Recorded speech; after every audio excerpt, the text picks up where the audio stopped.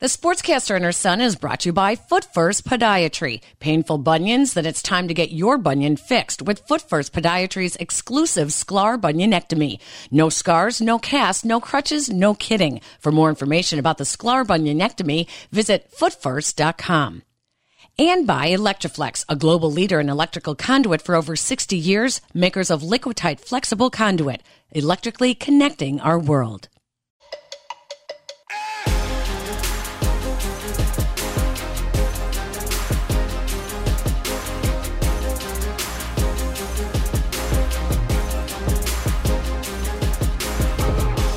Hello, everybody, and welcome to the Sportscaster and Her Son, where sports bridges the gap between the generations. I'm your host, Peggy Kaczynski, 12-time Emmy Award-winning sportscaster from NBC Chicago.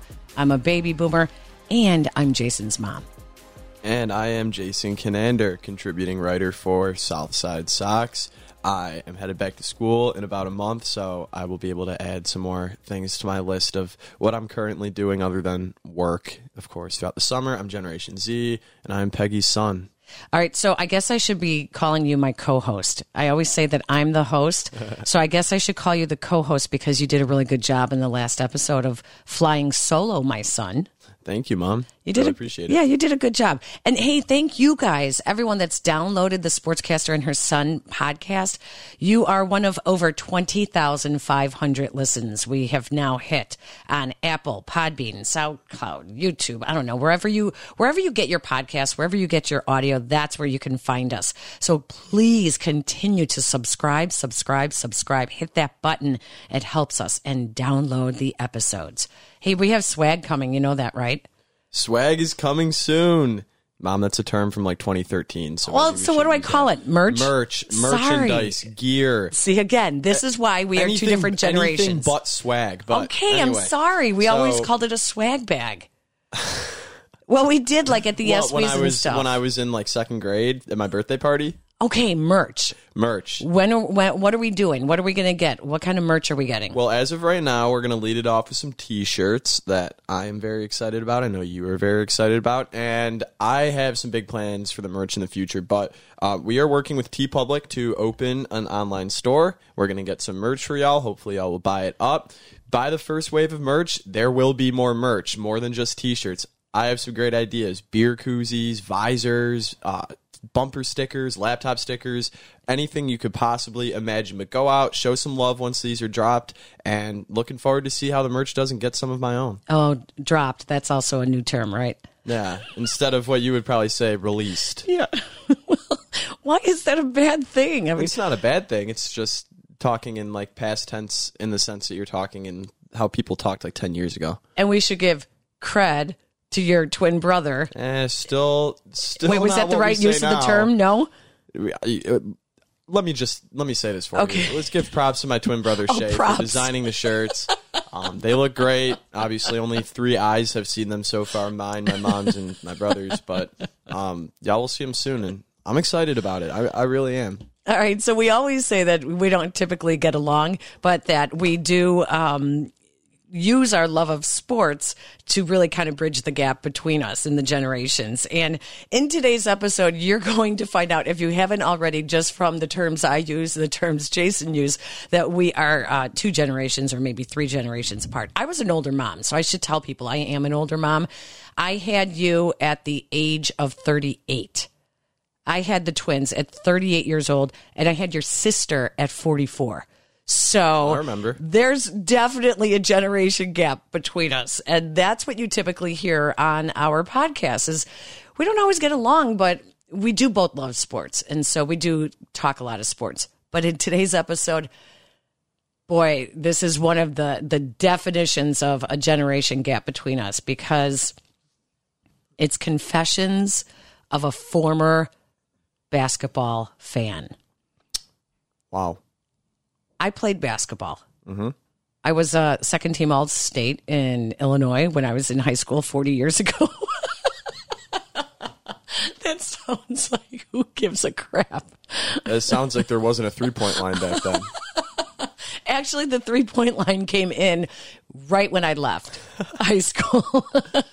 See, I just said that as a joke. That it's but true. I didn't know that was actually true. I feel kind of bad about it. It is actually true. They also brought the smaller ball for women's basketball after I left high school. So I played with the same basketball that the guys played with. So you didn't even know that, did you? Okay. No, that I did not know. Yeah. So, okay. I guess that kind of cancels out the no 3-point line. Not that I could really see you banking in some deep threes, but... Oh, I was a cherry picking guard. That's why I could still whistle with my fingers. Yeah, you seem kind of like the Patrick Beverly type to me, just like throwing elbows and not hitting a whole lot of jump shots, but doing like the little like stupid stuff that the opposing team hates. Like the type of person that you hate to be against but love to be with. No, that's not true. I was not like that at all. We'll talk about my basketball game another time because we need to bring someone in that is going to help us bridge this gap when it comes to NBA basketball and why I have lost interest in it. And our team here in Chicago, I hate to say it, but since I retired as a sportscaster, I stopped watching. And there's also not been a lot of reasons to the last 5 years. But when you said we need to talk NBA basketball, I rolled my eyes at you. Yeah, you did. I just thought, I just can't. I can't. But I have given in to your wishes and reached out to Adam Amin, who is the Bulls play-by-play announcer and also Fox Sports. So I think you and him will get along great. What do you say we call him? Let's do it. All right. Okay, Jason, let's bring in Adam Amin from Fox Sports and the Chicago Bulls. He's also kind of a neighbor of ours, but he's a little closer to your generation than he is to my generation, and he's the perfect person to talk basketball with. And Adam, thank you for joining us, but this is confessions of a former basketball fan. Like how I've lost interest. You got to convince me. You got to help us out. And oh, by the way, thank you for joining us. No problem at all, my friend. So I'd be curious, what are one or two things in the last handful of years since maybe you haven't covered it as much? Right. What's the thing that kind of like draws you away? Is it just not the name recognition? Is it the level of play? Like what kind of turns you off about it? I'd be curious. Okay. You know when it started? It started with the Golden State Warriors and the 3-point, when that was offense, when the game changed. And I was actually coaching Jason and his brother in, what was that basketball league, Jason, that couldn't tell you. What, 7th grade?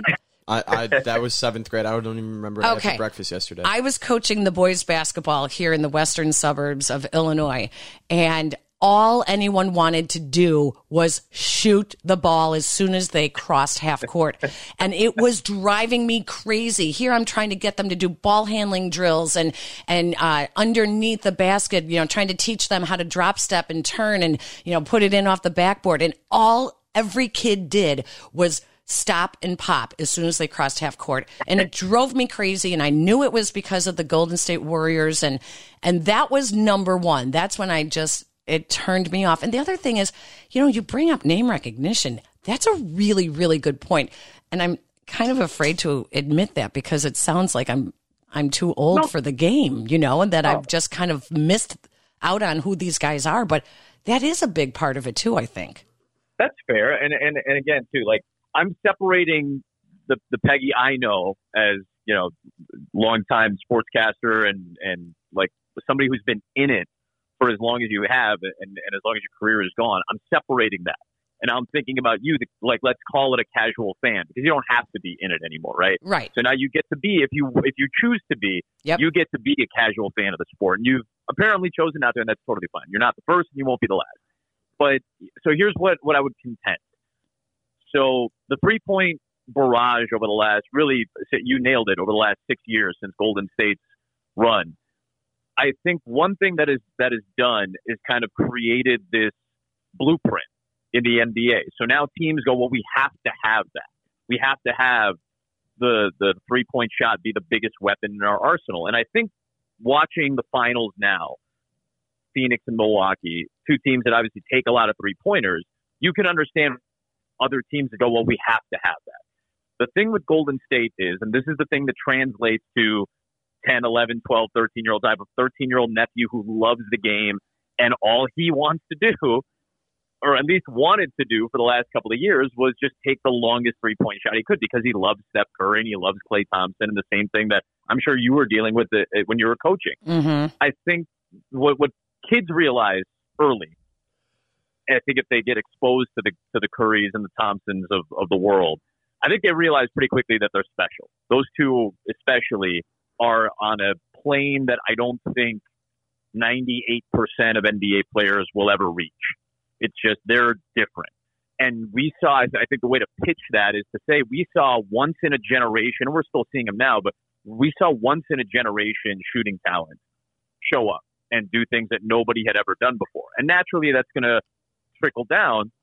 But most teams in the NBA have realized that they can't do that because they don't have that level of Hall of Fame, once in a generation shooting talent.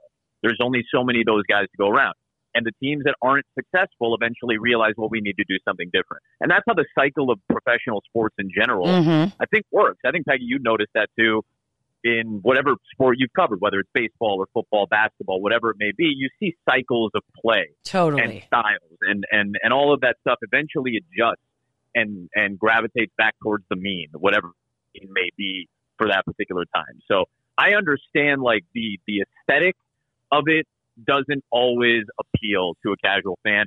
That is very understandable. And it's the same thing with Major League Baseball. You know, it's all home runs and strikeouts. And that's fun for me who's in it to see the nuance of all of that. But for the casual fan, it may not translate. And that's okay. I do think there's something to be appreciated inside of that nuance. And I think we as broadcasters are trying the best we can.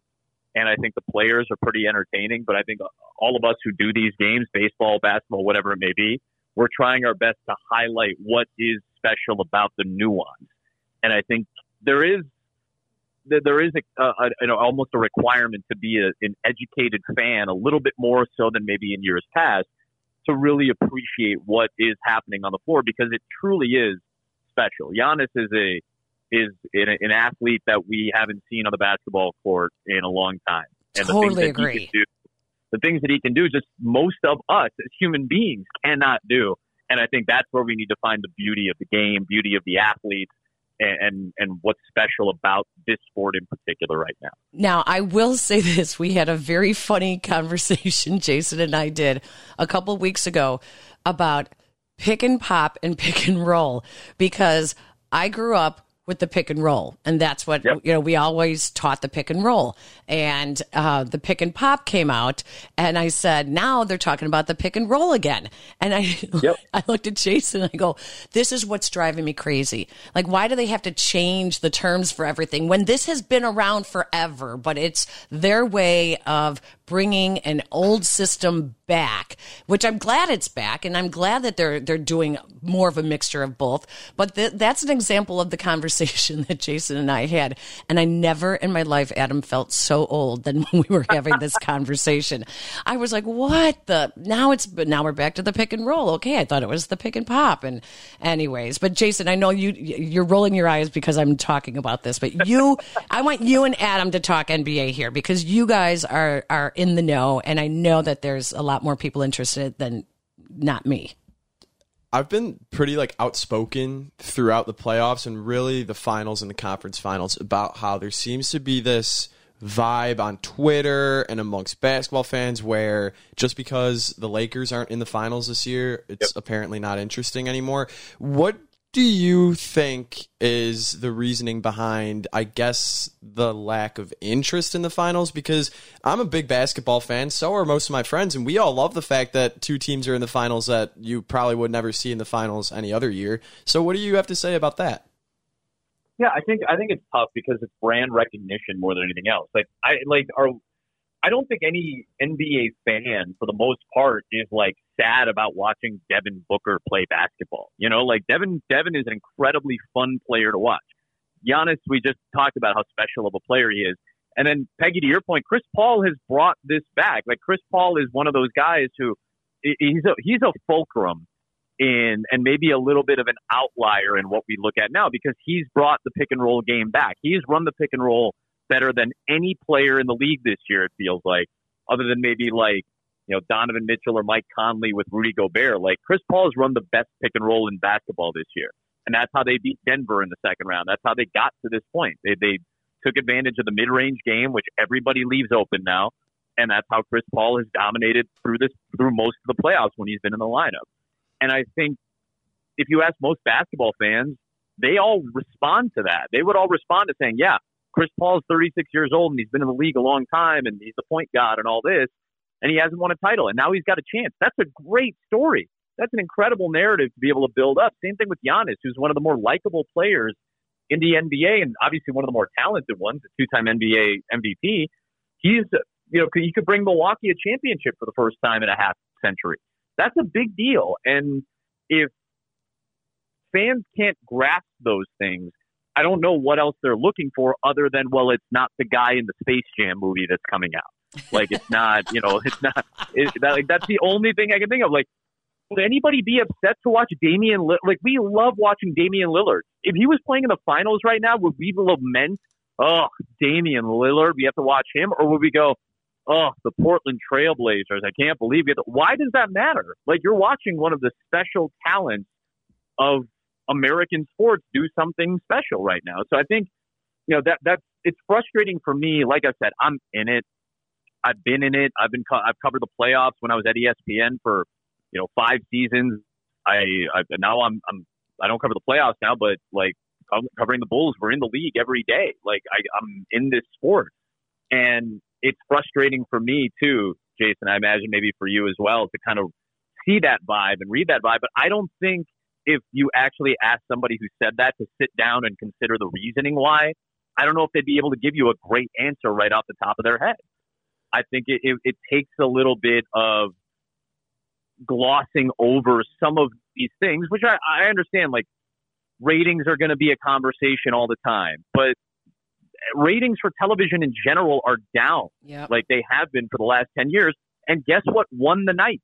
It's the NBA Finals. It's still the most watched thing on network TV when it's been on. So I don't know how much more you can keep pushing these things with, to fans without just realizing that maybe fans don't want to invest in that. And that's okay. That's never been an issue for me if you don't want to invest your time into anything. Like there's a lot of choices out there, but I think some of the reasoning behind it might be a little bit more cosmetic than it is actual gripes that people have. Yeah, I'm totally agree with that. By the way, I don't think that anybody that really says that the matchup in the finals is uninteresting actually thinks it's uninteresting, especially if you were to watch the games. Even though Milwaukee won in a blowout last night, it was still a very, very exciting game with some huge dunks, huge shots. It's the finals. You got to love the finals. So staying in kind of the same lane. It's a high level of basketball, too. Like, and that's the thing. Like, that's what we're trying really hard to do as commentators. Like, we're trying to sell the game. And I also have my gripes with the game. Yeah, I wish it wasn't as 3-point heavy as it is, but the same thing ends up happening. Like, I just need to find the nuance in what makes the game great. Like, I'm watching, we're calling Cubs Cardinals the other night, and it's a 6-0 game, and, there were 3 home runs hit in 1 inning for a 5-run inning, and that was pretty much the game. And there wasn't a whole lot that went on beyond that. There weren't a lot of big moments on Saturday. That was a fairly boring, what you would consider a boring baseball game. So what do you try to find? What are the nuances that we're looking for? Well, let's lock in on the pitchers. And what are they doing that's special? Like, guys throw 100 like it's nothing now, and that's amazing. The movement on breaking balls is nothing like what we saw. It's beyond anything we saw in the 1990s for the most part. We had one Randy Johnson in the 1990s, Peggy, and like now we have like 15 of them. Right. So I think that's where we, as broadcasters, are trying really hard to kind of sell the nuance a little bit more, which I like. I've always felt that nuance is one of my favorite words in the English language, and I love nuance as a broadcaster. I don't want to just bludgeon you over the head with the same stuff. I want to make you a more intelligent fan.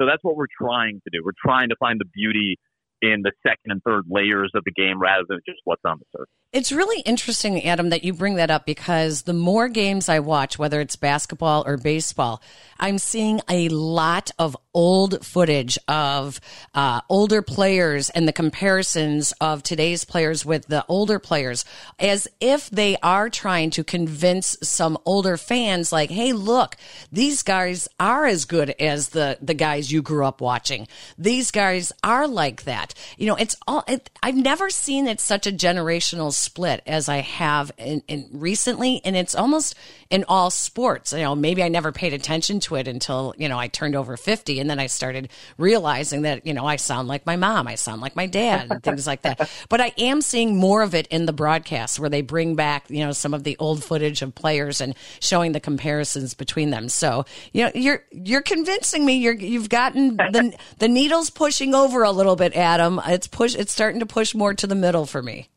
Well, I look at baseball, and obviously in particular, and you know this, Peggy, obviously I'm not saying anything you don't know, but like there's such a historic connectivity to the game. You know, we look at eras of the game, and we're able to, for the most part, the game's been played the same way. Obviously, there are a lot of rule changes in the last few years, and obviously the style of play has changed in the last 20 seasons, but for the most part, the game's been played at a similar fashion. So we're able to take stats from the 1920s, players from the 1930s and 40s and 50s and 60s, and be able to say, well, this is how the modern game compares. Now, the parallel isn't as even as it used to be, where it was like, hey, you might see somebody hit 45 home runs in 1974, and guys can hit 45 home runs now, and it's about the same. Like, I know we have massive home run totals, especially these last handful of years, but for the most part, other than this barrage of and this influx of incredible power hitting talent,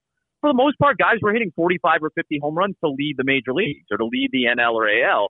And that was kind of what it was like in the 1970s and 80s too. Overall, we have more of those types of players. So you can still make the connections and still look at the parallels, but you have to, again, look at some of the nuance of what makes now different from then.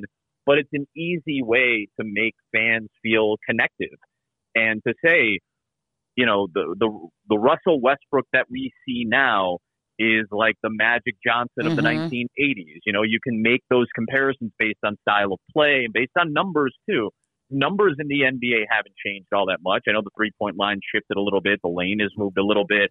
The timing of games has changed. But for the most part, it's been played at a similar fashion, and you're able to use that connectivity from years past to connect to what we're doing now. Back to our conversation with Adam Amin in just a minute. But first, have you ever dealt with bunions? I have. It got to the point that I couldn't even wear any shoes without having shooting pain. Even at night, I couldn't even pull the covers over my foot. It hurt so bad. It didn't matter if I was wearing slippers or boots, gym shoes working out, or heels for a night out. The pain was intolerable. I finally decided to do something about it. That's when I heard about Foot First Podiatry and their exclusive procedure, the Sklar bunionectomy. It has you on your feet the day after surgery. Are you kidding? Well, I had to see it to believe it. And you know what? They were right. Surgery was easy. I am so glad I did it. I walked out of surgery in a boot, no cast, no crutches, walking the same day. And you can be back in a gym shoe in 2 weeks. When I look at my foot now, there's no visual scar. And best of all, I am pain-free. So ladies and guys, don't walk around in pain like I did for years. Visit footfirst.com. And now back to our conversation with Adam Amin. I want to shift the conversation to the Bulls here for a minute. And one thing that The who? The Bulls, yeah, the Bulls, that I have been kind of training my mind on, especially in watching the Phoenix Suns, is the fact that the Suns are built in a way where obviously they have Chris Paul, who's a veteran, future first ballot Hall of Famer, all that. And then they have Devin Booker, who was at least seen as a one-dimensional player before the playoffs, but has evidently done a lot more than just shoot the basketball for the Suns. And obviously people have been talking on social media about how maybe the Bulls are built in kind of a similar way. So my question is this: do you think that the Bulls, centered around LaVine and Vucevic, who didn't really even get half of a season together this past year, do you think that the Bulls can make a jump, maybe not exactly like the Suns, but a jump into the playoffs and maybe make some noise next year? I think so, and this is what I think a lot of teams will look at. They'll look at, and this is one of the benefits I should also add, Jace, is the benefits of having smaller market, quote unquote, teams in the finals is this, because now a lot more teams feel invested. And I think that's something that probably gets a little bit overlooked because it's not LeBron, it's not the Lakers, it's not the Knicks, it's not, the Clippers, it's not the Bulls, it's not a major market team that's playing in the finals now. So naturally, there's going to be, by sheer volume, less people watching. Just by volume, less people are going to be watching. It's not the ratings are reflective of how the country feels about basketball. It's which cities are in it, and that does matter for some people. It doesn't matter to me, but it does matter to some people, most of whom have large amounts of money that they want to distribute for commercialization and things like that. So I get that that's one separate thing. But one thing we overlook is when small market teams are here, that gives a blueprint for the rest of the league. Now Sacramento feels like, oh, well, if Phoenix did it, maybe we can. The Bulls feel like, well, if Milwaukee did it, we can. Why can't that be the case around the league? And I think that's what one of the major boons of having two of these teams in the finals is. We saw that in Major League Baseball. When the Tampa Bay Rays make a deep run, now more teams, the Oakland A's of the world, the Milwaukee Brewers of the world, they feel like, all right, we also can do this without having to spend $300 million on our roster. And I think that's important because that's where the Bulls are at right now. They're part of a group of teams that feel like they're on the precipice. They're on the cusp of doing something that would put them into contendership, that would put them into the conversation about making a deeper playoff run. Obviously, for the Bulls, just making the playoffs right now is the big key. I think there's a lot of parallels here. Billy Donovan and Monty Williams coached together. Monty was part of Billy Donovan's staff for a while, and there's great respect for both of those men. You have superstars on your team. LaVine is a bona fide superstar. Nikola Vucevic, I think, is in basketball terms, in basketball context, a superstar. And he certainly has the skill set of one. So you have two players that you can build around. And if you feel like now you have an opportunity to maybe bring in one more piece in the next 2 years that can really bolster your roster. Obviously, the point guard conversation has been had for the last calendar year. If those pieces kind of get taken care of, now all of a sudden you look at the roster, it's a lot deeper. There's a little bit more distribution amongst offense. You hopefully get a player that's going to help you out on a defensive end. And now you go, yeah, this is the combination, because that's what all of these teams have. You need two superstars, maybe three, to make deep runs. But look at Milwaukee. They have two stars. They have Giannis and Chris Middleton. Phoenix has two stars, bona fide stars, in Paul and Booker. And then everybody else is playing a major role and playing it at a very high capacity. So why can't a team like the Bulls do something along those lines? I think that's something we can do a better job of as a whole, as a monolith of media, to be able to point these things out and point these connections out so that more fans feel a little bit more invested throughout the year. And that only helps when you get to this point in the year in the finals and you're looking at ratings and things like that. Oh, that is so totally true, because fans like me were so turned off by the whole super teams. I cannot tell you the whole, when LeBron went to Miami and played with Dwayne Wade and Chris Bosh, one of a dear friend, Henry Thomas, the late Henry Thomas, who is Dwayne Wade and Chris Bosh's agent, who passed away a couple years ago. He and I were friends, and that period of time when those three, the big three, were playing, and it really left sour grapes in a lot of Bulls fans' mouths, because sure, we felt used. And I think there was never really, it wasn't going to happen. There was maybe a hint, but it was really kind of a play. The players were going to dictate where they were going to play. And that really, it just soured me so much, Adam, on the NBA at that point. So what you're saying sounds to me like the super teams are going away. Is it true? Does that mean that there's a chance again? And, why should I be excited for the future of basketball in Chicago with the Bulls? Yeah, I think I don't know if super teams are necessarily going away, but I think we're changing the definition of what it means to be a super team. I think maybe Brooklyn this year was a team you looked at and said, well, that's kind of what that Golden State mentality is. Now you have, 3 Hall of Famers. Harden's a Hall of Famer. Durant's going to be there. Kyrie will likely be there. Those are 3 future Hall of Fame players, and then they built significantly around it with a lot of pieces and spent a lot of money. So that looks like what you would consider to be a super team. But there's also proof that it doesn't always work. They were hurt a lot of the year, so I'm sure that's somewhat of an anomaly.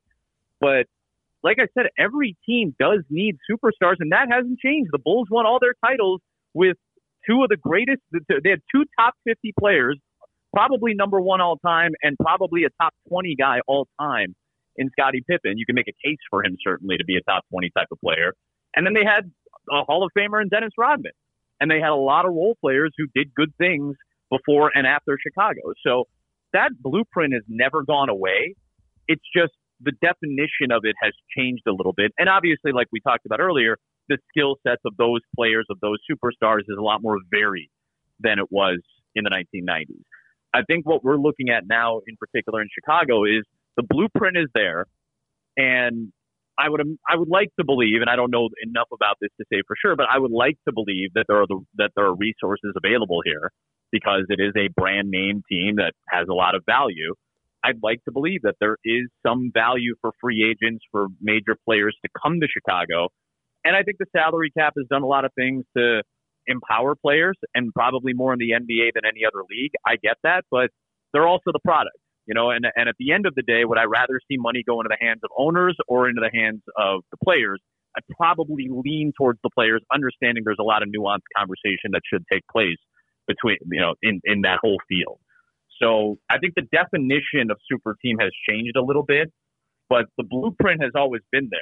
And I think the Bulls are in a position in fairly short time, within the next couple of years, to be able to continue to follow that blueprint that has led to a lot of success for a lot of teams, not just in the last 20 years, but probably going back 30 or 40 years. Not specifically to the Bulls, but you spoke earlier about how there's kind of this cycle in pro sports, and I think that we're reaching the end of another cycle in pro sports, which is where there tends to be like a group of superstars who run the league, especially the NBA, considering how star-oriented of a league it is. Now we're seeing guys like LeBron, Chris Paul, even Steph Curry are getting older, still playing at a high level, but getting older, and the clock is almost starting to run on when these guys are going to retire. So my question is, what do you think the guys like Giannis and Luka Doncic and Trae Young have that will allow them to carry on the popularity of the NBA, seeing as that in the next 3 to 5 years, the league is going to be in their hands?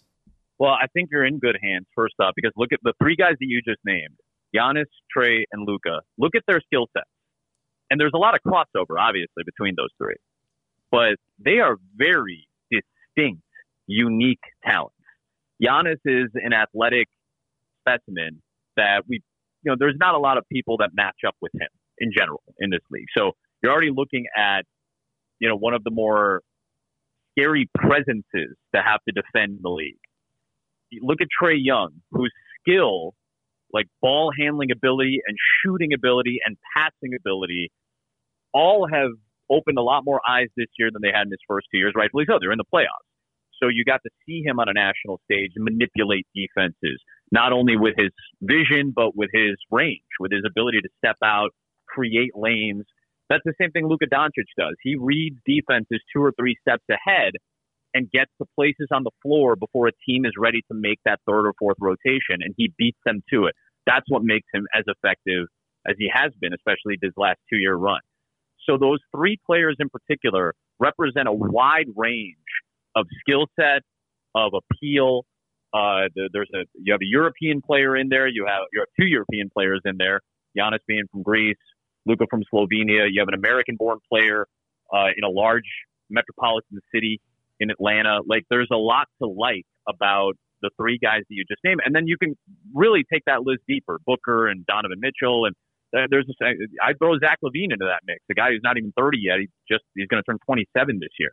So he's got a long way to go. Lillard is still ready. Lillard might be the next like superstar of superstars to take that mantle when LeBron and those guys start to retire. So I think there's a lot of like the cycling of this sport, that how the cycle of it works and how the skill sets change and how the game changes. I think that's going to change, because when Curry leaves, there's still going to be another 10 years of guys shooting from 35 feet. But the 10 years after that, they're going to look at guys like Giannis and Luka and think, all right, well, we don't need to be able to step out 35 feet to be good at basketball or to be impactful players. And that's how the cycles of sports in general change. So you've got the right idea, Jason. I think it's when these guys retire, the current iteration of superstars are going to be the guys that people follow for the next 10 years. And then after that, the game's going to change again. And people will look at what Chris Paul is doing now and remember, hey, pick and roll is still the most effective weapon in the NBA, in basketball in general. It's still the best tool you have in terms of getting shots or getting passes or getting lanes. So I think a lot of that, there's a lot to like about where the trajectory of the league is going based on the guys that are going to be the faces of the league going forward. Okay, so I am going to. I told you you're moving the needle on me. This is good. This is good. I'll take it. You brought up pick and roll again, so you're speaking my language. Unfortunately, when Jason uses some terms, I have no idea what he's talking about. But I laugh about this. But Adam, as we let you go, give some advice to my generation of sports fans. Like, I'll be honest with you. Like, I left before sabermetrics took off, because I was like, this is just too much for me to wrap my brain around. I'm not that intelligent to be able to understand it. The stats and the launch angles. I understand launch angles, obviously, and I do find that interesting. But what I feel like we are missing when everything is so number oriented is what drew me to sports were the stories and the human interest and the element. And I know people go, oh, that's so chick of you to say that because you don't understand stats. No, I understand stats. I've done enough with stats, but sometimes we lose the human element. And all I want to ask you is advice to my generation. Why should we keep watching? Tell me you're going to bring the human element and mix it with the numbers. I think that's what we, especially when I was at ESPN, that's something that they really preached, was the storytelling. And I think working at Fox now, because it's a little bit more of a national scope, we do probably lock in a little bit more numerically earlier in games. But I've done baseball on radio or TV since I was 22 years old. Actually 21. I was 21 when I first started doing baseball. So 13 years I've been calling that sport. And I've seen the evolution of what numbers mean to the game. I've also seen what numbers don't matter, essentially, to what we do on a night-to-night basis, on a nightly broadcast. And at the end of the day, you still have to understand that tendency and probability does not mean a guarantee. None of those things mean a guarantee. And that's why I think when we talk about nuance, that's where we need to find the nuance and appreciate that. Not just assume that because a guy has done this 6 out of 8 times that he's going to do it again. Probability is not a guarantee. That's first and foremost, as a broadcaster, you have to have an understanding of numbers. And as a writer too, Peggy, this too. You have to have an understanding of the context of that. That's my other favorite word. I love nuance and I love context. And I appreciate those two things. And I pray at the logic, pray at the altar of logic and reason and context and nuance. And I think it's our job to do better. Like John Shambi is one of my mentors in baseball broadcasting, obviously the voice of the Cubs now. And he taught me when I first started doing major league games that what happens in front of you is still the most important thing. And your ability to document the game matters first. And you have to trust your observations. You have to trust the context in which you bring numbers in. It's also not just being able to say, hey, there's this number and this number, and it's strawberry and vanilla, and I like strawberry and you like vanilla, and that's great. Not really. You have to show people that this is strawberry and this is vanilla, and here's why strawberry is so much better than vanilla. Like you have to be able to contextualize these things. Mm-hmm. So that's the numeric aspect of it. And the story aspect of it, I still believe, and working at Fox now and seeing what Ken Rosenthal and Tom Verducci and Tom Rinaldi and Aaron Andrews and the people who've worked on big baseball broadcasts, especially when you get into the postseason when this stuff matters a little bit more, they do an exceptional job of still bringing the story into the game. And that's where baseball still thrives. Shohei Ohtani has all the greatest numbers in the world right now. And you can talk about it and you can compare it to Babe Ruth, and all the comparisons will hold up. But I still want to know what makes this guy so good. And when you see video of him hitting a ball through the roof of the Tokyo Dome because he is so strong, that to me opens my eyes and opens my ears a little bit. Now I want to know more. Well, one thing we struggle with in Major League Baseball is marketing. Jacob deGrom is the best pitcher on the planet right now. How much do Mets fans really know about Jacob deGrom? They don't know that much. He's a little bit more of a shielded and guarded person, and that's fine. He's not required to be interesting. That's not his requirement. But I think to draw people in and appreciate not just the numbers aspect of what somebody like him is doing, you have to be able to give people a reason for emotional investment. And when you give them that, whether it is where he's from, what he's like, what his demeanor is, you can draw personality traits out and be able to talk about that intelligently in the midst of a 3 hour, 2.5 hour baseball broadcast. You can talk about those things and still make people feel connected and emotionally invested. And if you can do that, no matter what the sport, you will always have people intrigued by it. Because at the end of the day, these people do things that we, for the most part, cannot do as human beings physically. So that impresses us. And now if you can give us an emotional branch as well, now I feel fully invested in people. And that, I think that's the formula that I've tried to go by since I was 21. And I'd like to implement that even further now that we have a larger platform to be able to talk about these guys. Jason, you think Adam's convinced me to watch NBA? Sure hope so. I know. I think I'm going to. I think I will. You did a great job, Adam. Really. I appreciate it. I appreciate you very much. That's Adam Amin from Fox Sports Network and the Chicago Bulls. You can follow him on Twitter and Instagram at Adam Amin. Adam, thank you so much for joining the podcast. We really do appreciate it. Thanks to both of you. Appreciate it.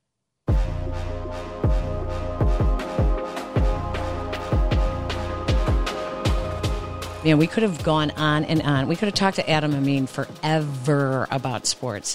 I really like him. I do too, and I think it's really cool that somebody that young can play such a prominent role in just sports broadcasting between the nationally televised games on Fox and obviously being the play-by-play guy for the Bulls. Two absolute dream roles for anyone from anywhere in sports broadcasting. So to see somebody that young excel like that so early in a career that people always say you have to wait your turn is really hopeful for me. I know. I heard the last podcast and your final thoughts about waiting your turn and how you want your generation to be able to write their own endings or career paths. Which, listen, I give you all the props in the world. You have any predictions? Yeah, I have 3 predictions. All right. All right. So my first prediction is that the looming NBA offseason is going to be crazy again. It actually seems like every time the offseason rolls around, we're like, it might not be that good. Like the free agents don't look that great. And the next thing you know, everyone and their moms are getting traded. So I think that this summer we're going to see another huge shift in the NBA. Don't know if the Bulls are going to do anything big. It doesn't really seem like they're going to, but I'd expect guys like Ben Simmons to be moved from Philadelphia. Kyrie Irving, I don't know how he feels about being in Brooklyn, but I think we'll get some clarity on his whole situation. And I think the Golden State Warriors will try to move some guys around and make the most of the last few years of Steph Curry's prime. So I think my prediction number 1 is that we're going to see a crazy NBA offseason with big-time trades, all-stars moving, divisions looking a lot more different. So that's my first prediction. Okay. And mom's getting traded. That's interesting. Go on. Yeah. Okay. I hope I'm not on the trading block. Funny. My second prediction is that with this new NIL name, image, and likeness bill that the NCAA just signed, I think that very soon we are going to see the whole idea behind blue bloods completely go away. in college basketball, because what we're seeing now is no matter where you are, you can profit on your name, image, and likeness. And now it's not really going to matter as much about the success that these teams have had. I think we might actually start to see more of a super team type of vibe in college basketball, where teams with the most recent success, with the biggest buzzing fan bases, with the most exciting college campuses, biggest cities, are going to be the ones that excel the most, because now the biggest selling point for a recruit is going to be how enticing the NIL deals are going to be, whether it be with local businesses or with corporations in the cities of their schools. So I think that in the next 5-10 years, the Blue Bloods like Duke and North Carolina, and obviously Coach K and Coach Roy Williams retiring, will probably play a little bit of a role into this. But I think that the entire idea behind Blue Bloods is going to go away, and I love it.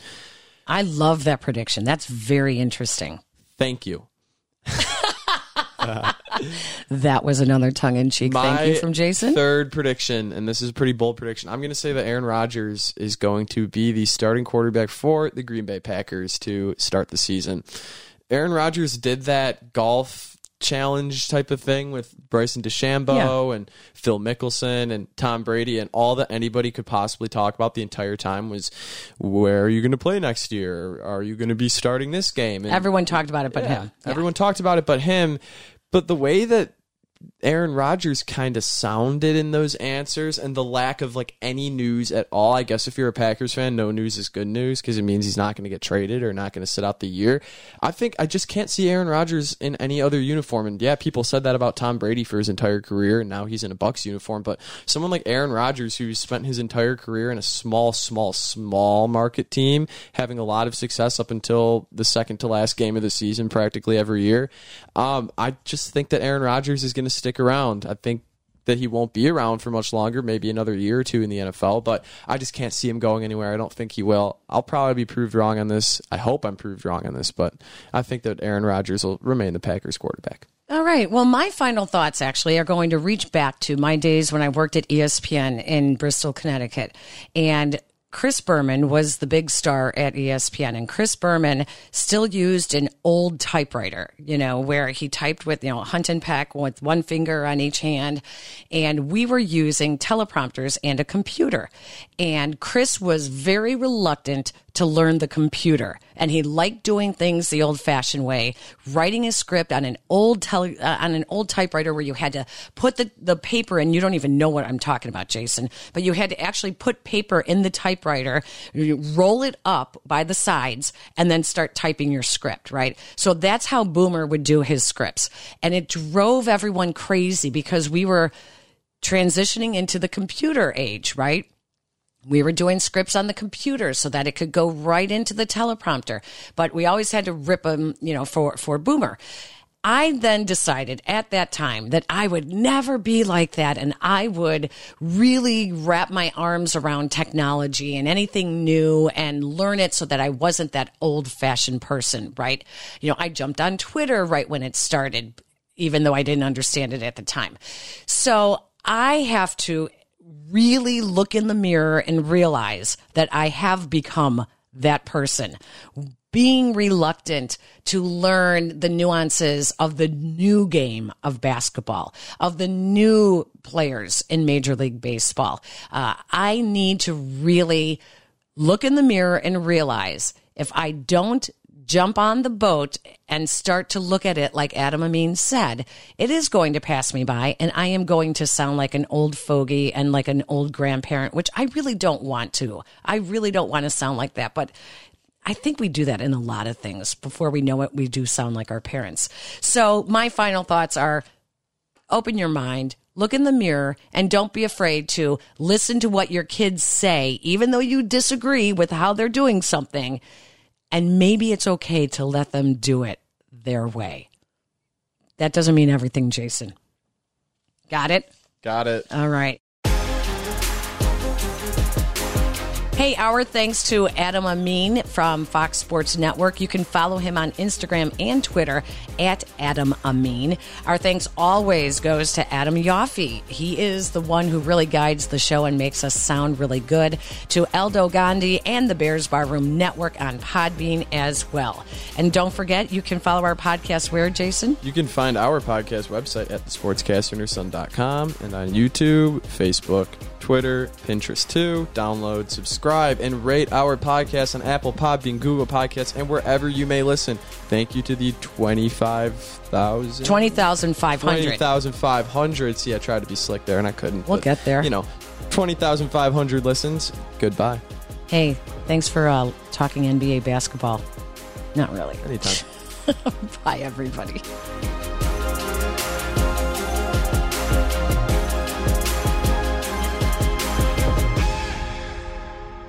The Sportscaster and Her Son is brought to you by Electroflex, a global leader in electrical conduit for over 60 years, electrically connecting our world.